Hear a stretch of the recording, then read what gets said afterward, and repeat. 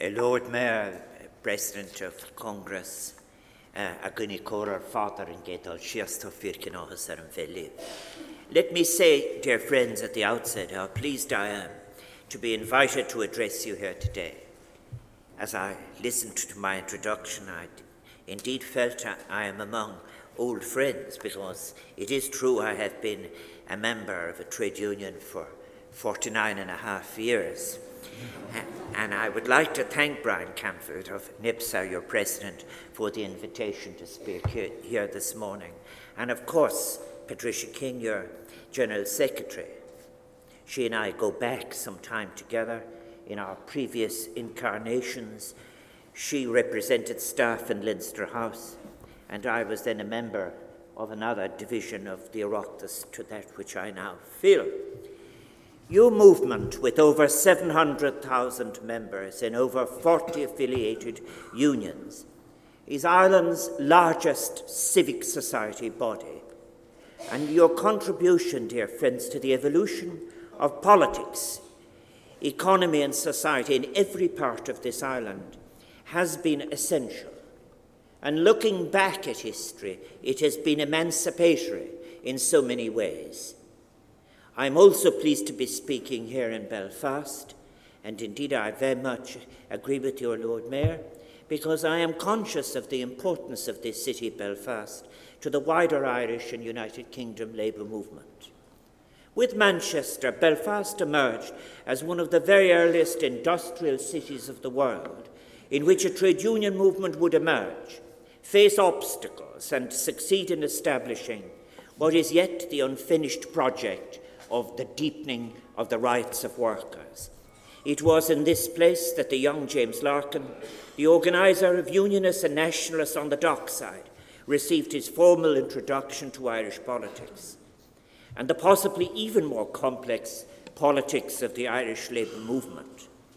As President, it has been a privilege to be asked to speak of the role of Larkin, Connolly, and other trade unionists, and particularly of the brave and neglected women trade unionists and their importance to our history in the late 19th and early 20th century.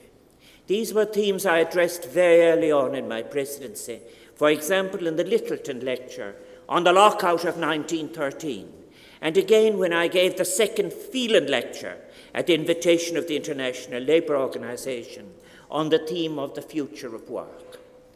As I was preparing my remarks for our meeting, I was struck by how clearly certain aspects of the trade union movement had retained a special place in my memories.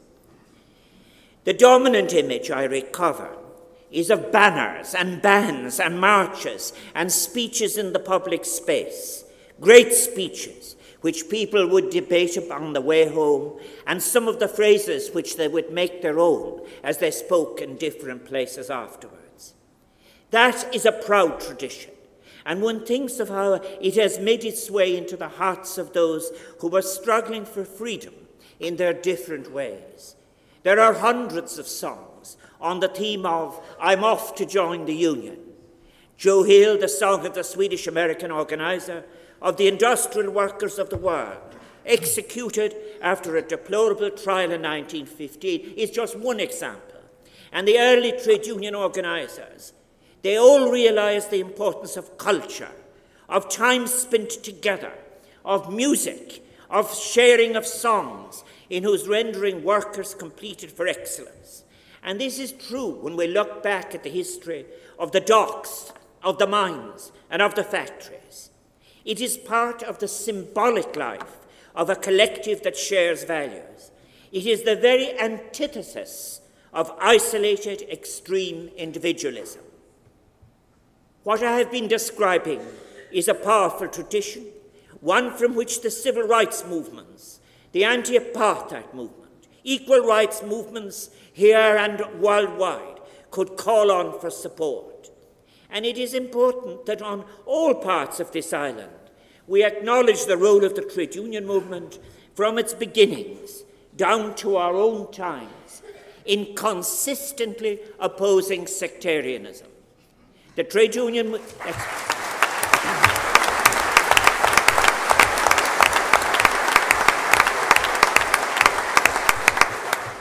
The trade union movement has also been international, an international movement that correctly sees, as Edward Phelan did in his day, for example in his Harris lecture with John Maynard Keynes in 1931, that migrating unemployment from one setting to another, setting wage levels in competition with each other in a downward cycle, could be disastrous for global economics, was simply bad economics.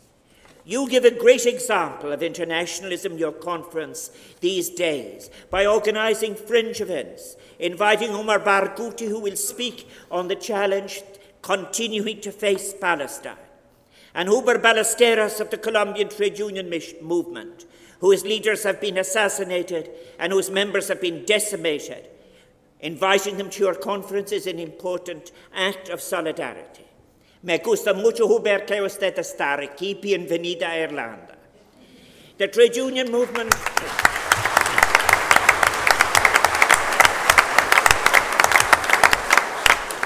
The trade union movement now faces, of course, new challenges.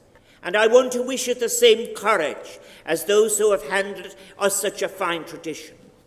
These challenges can all be faced, but it will involve revealing and challenging some powerful myths that have been established, myths without empirical evidence, and that can more easily flourish in an era of concentration of ownership in the media, decline in public service broadcasting, and an anti-intellectualism that always serves those who hold unaccountable power as much as it presents and prevents workers knowing the basis for the policy choices that affect their lives. And then to sustain and deepen democracy, to encourage a participation and to have a deliberative democracy. For that to be achieved, all of us as citizens need a new discourse. And that discourse, I believe, must be an inclusive one.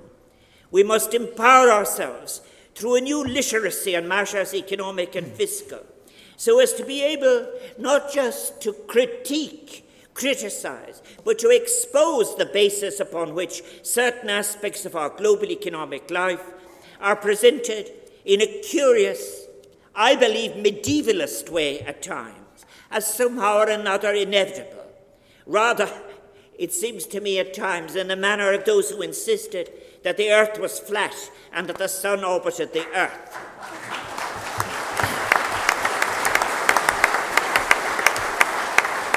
We need this new literacy to save language itself, to save conceptual life itself. We need it so as to be able to give real meaning to terms like flexibility, globalization, productivity, innovation, and indeed social protection itself. And at a global level, if we are to achieve success in facing challenges that require global agreement, such as the great events of 2015, responding to climate change, as we agreed in Paris, or moving to sustainable development, as was agreed in New York, we must be free to ask the question and have the courage to insist on an answer. Do those who are drafting policies believe that these projects I have mentioned can be achieved within our existing economic and social models? If they do, what balance do they see between the role of the state, accountable to its citizens, and some new forms of capital that are not accountable except to those looking for the most short-term speculative profit? If it is the case that they accept different models are necessary, and indeed many scholars, some of the better ones, suggest that little less than a paradigm shift is needed. If necessary, are they willing to acknowledge what is failing, or if that term is unacceptable perhaps, what is inadequate? Will they allow the policy, institutional, intellectual changes that are necessary for new forms to emerge, forms that could combine, as these documents demand, a combination of economics, ethics, and ecological responsibility? Of course, there has been, and I'm afraid it still survives, a belief in certain elite circles that all of this is too complex for ordinary citizens to understand.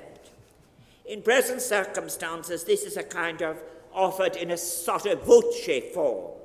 But many years ago, Friedrich von Hayek was much more explicit.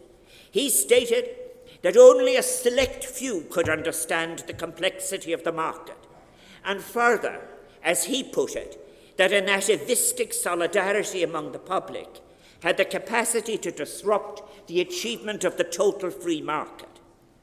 Such thinking is not dead, nor has it gone away. All of the dominating concepts, flexibility, globalization, productivity, innovation, social protection, decent work, they are all capable of being redefined and given a moral meaning and made useful. It is possible, too, to humanize the new technological forms that will emerge, to ensure that science will serve all of the people rather than the few. It is possible to recognize forms of care and voluntary contribution as indeed what they are, some of the most important and finest work in its finest sense.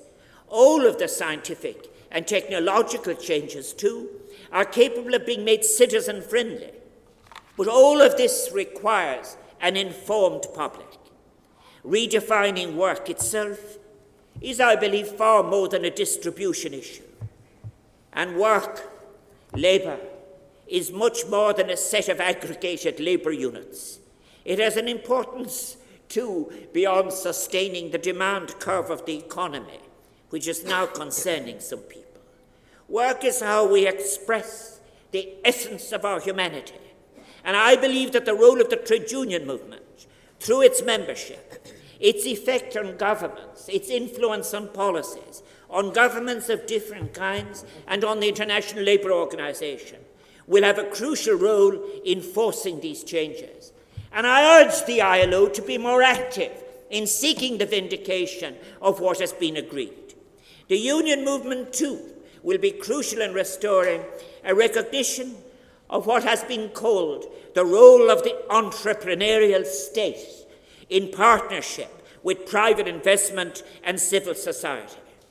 The days of making the case in the media for the minimal state are over, and its consequences are everywhere to be seen.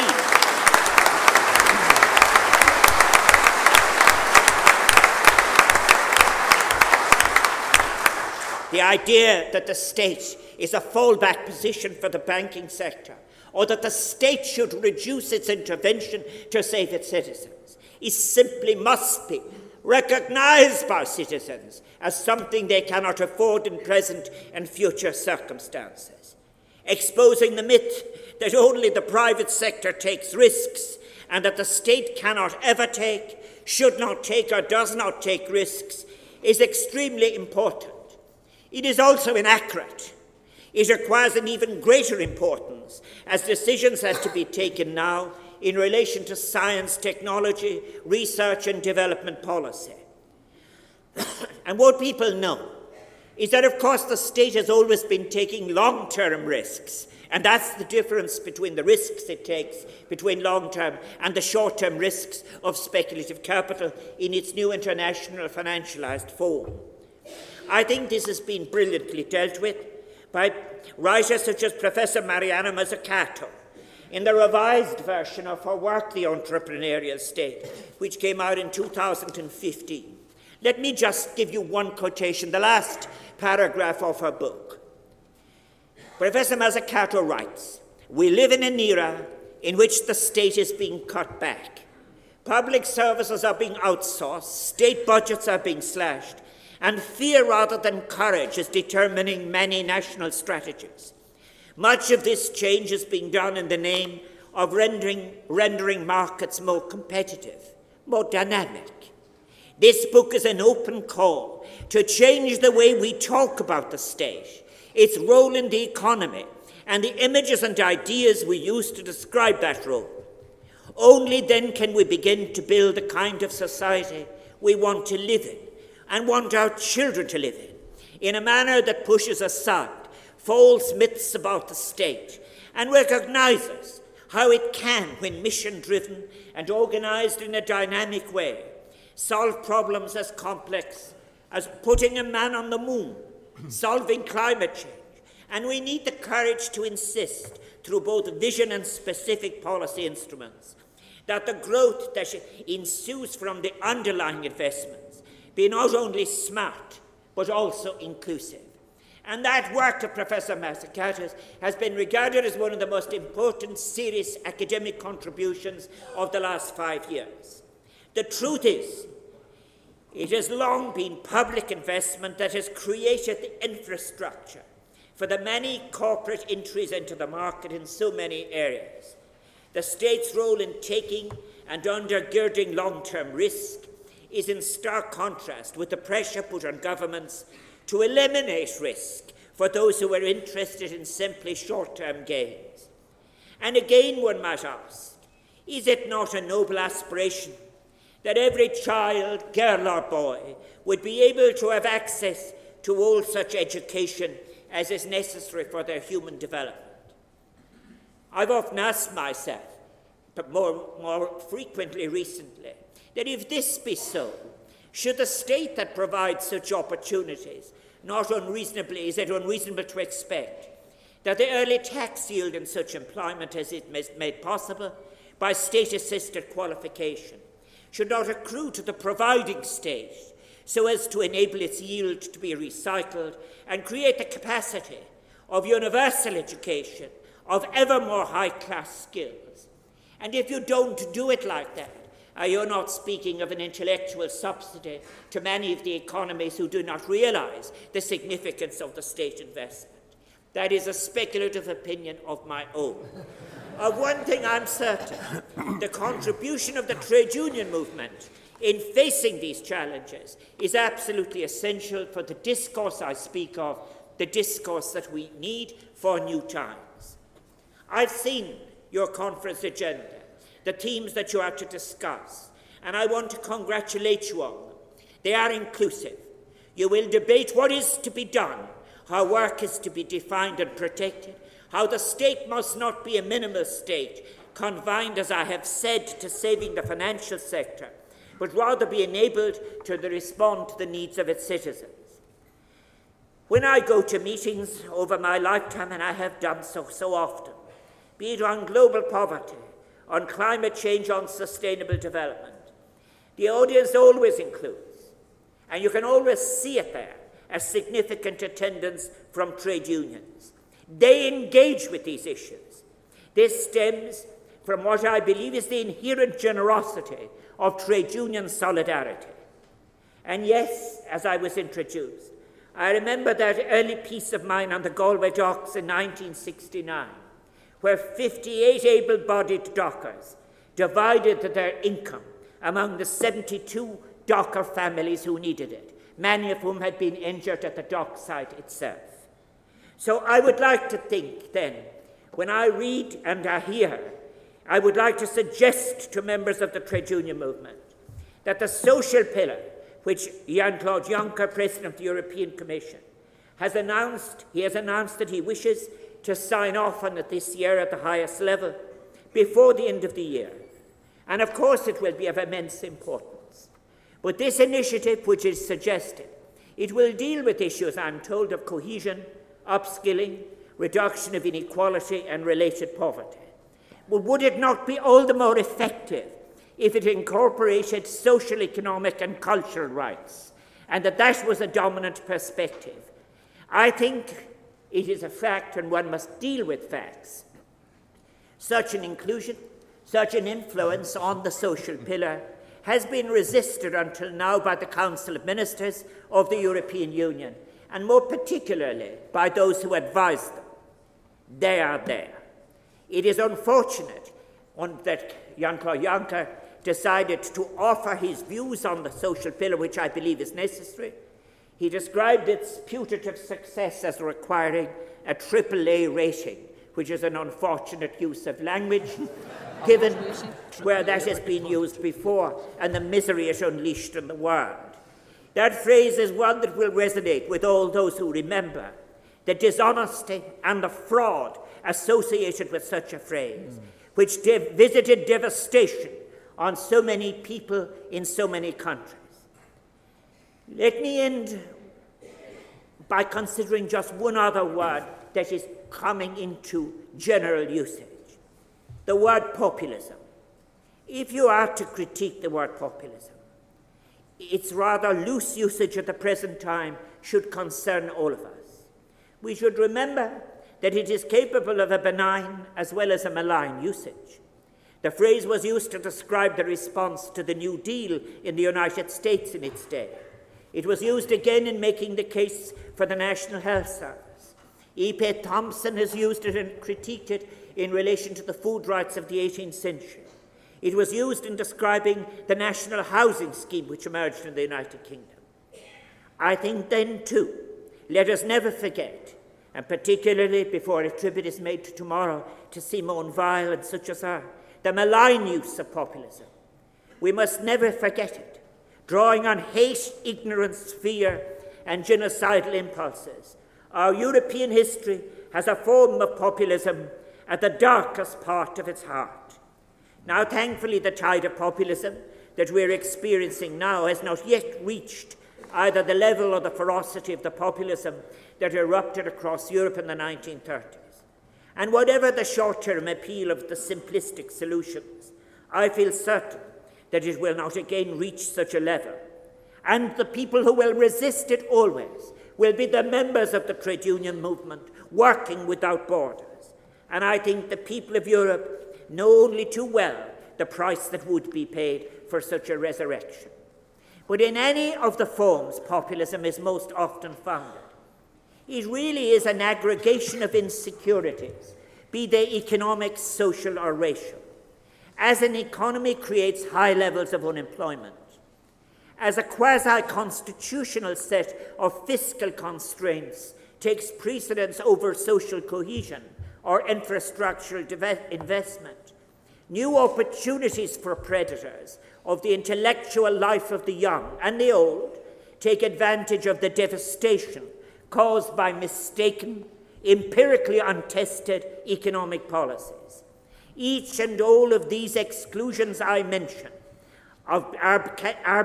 can in fact be addressed, and they can be addressed within a shared prudence, and something I know too, within the necessary courtesies of discourse that is the hallmark of trade unions.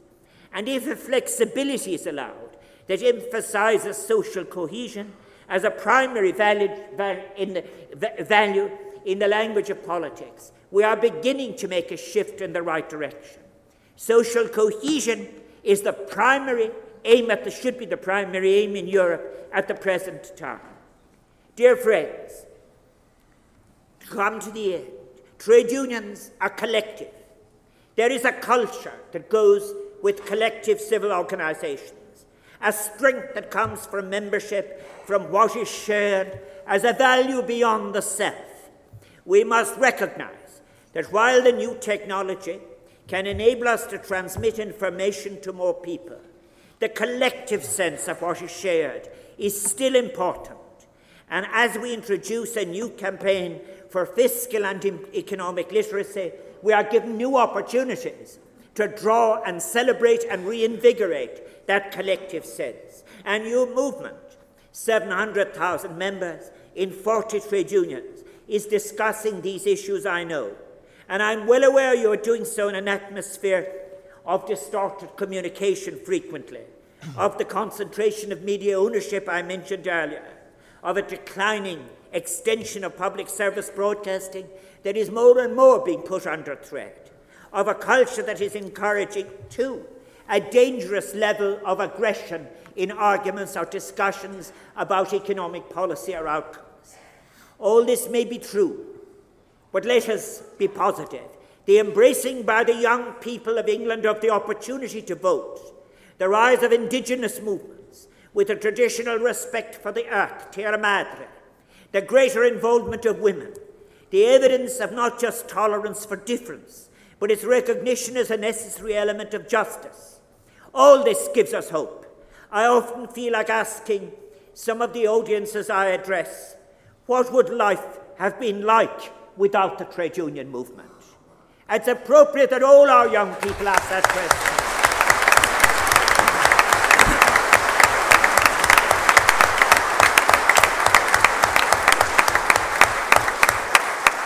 In contemporary terms, we can ask, how extensive would the precariat be then? A precariat that is emerging as a feature of a dualistic economy that can offer huge salaries at one end and total insecurity and a life below frugality at the other. Yours, dear friends, is a great tradition. Yours is a powerful, emancipatory, genuinely progressive force, capable of engaging all these challenges and bringing what is struggling to be born, not only here but in the world, into being. And in all of this, and as President of Ireland, Maruk Heron, I wish you well. Bear Bannock on Tower Key.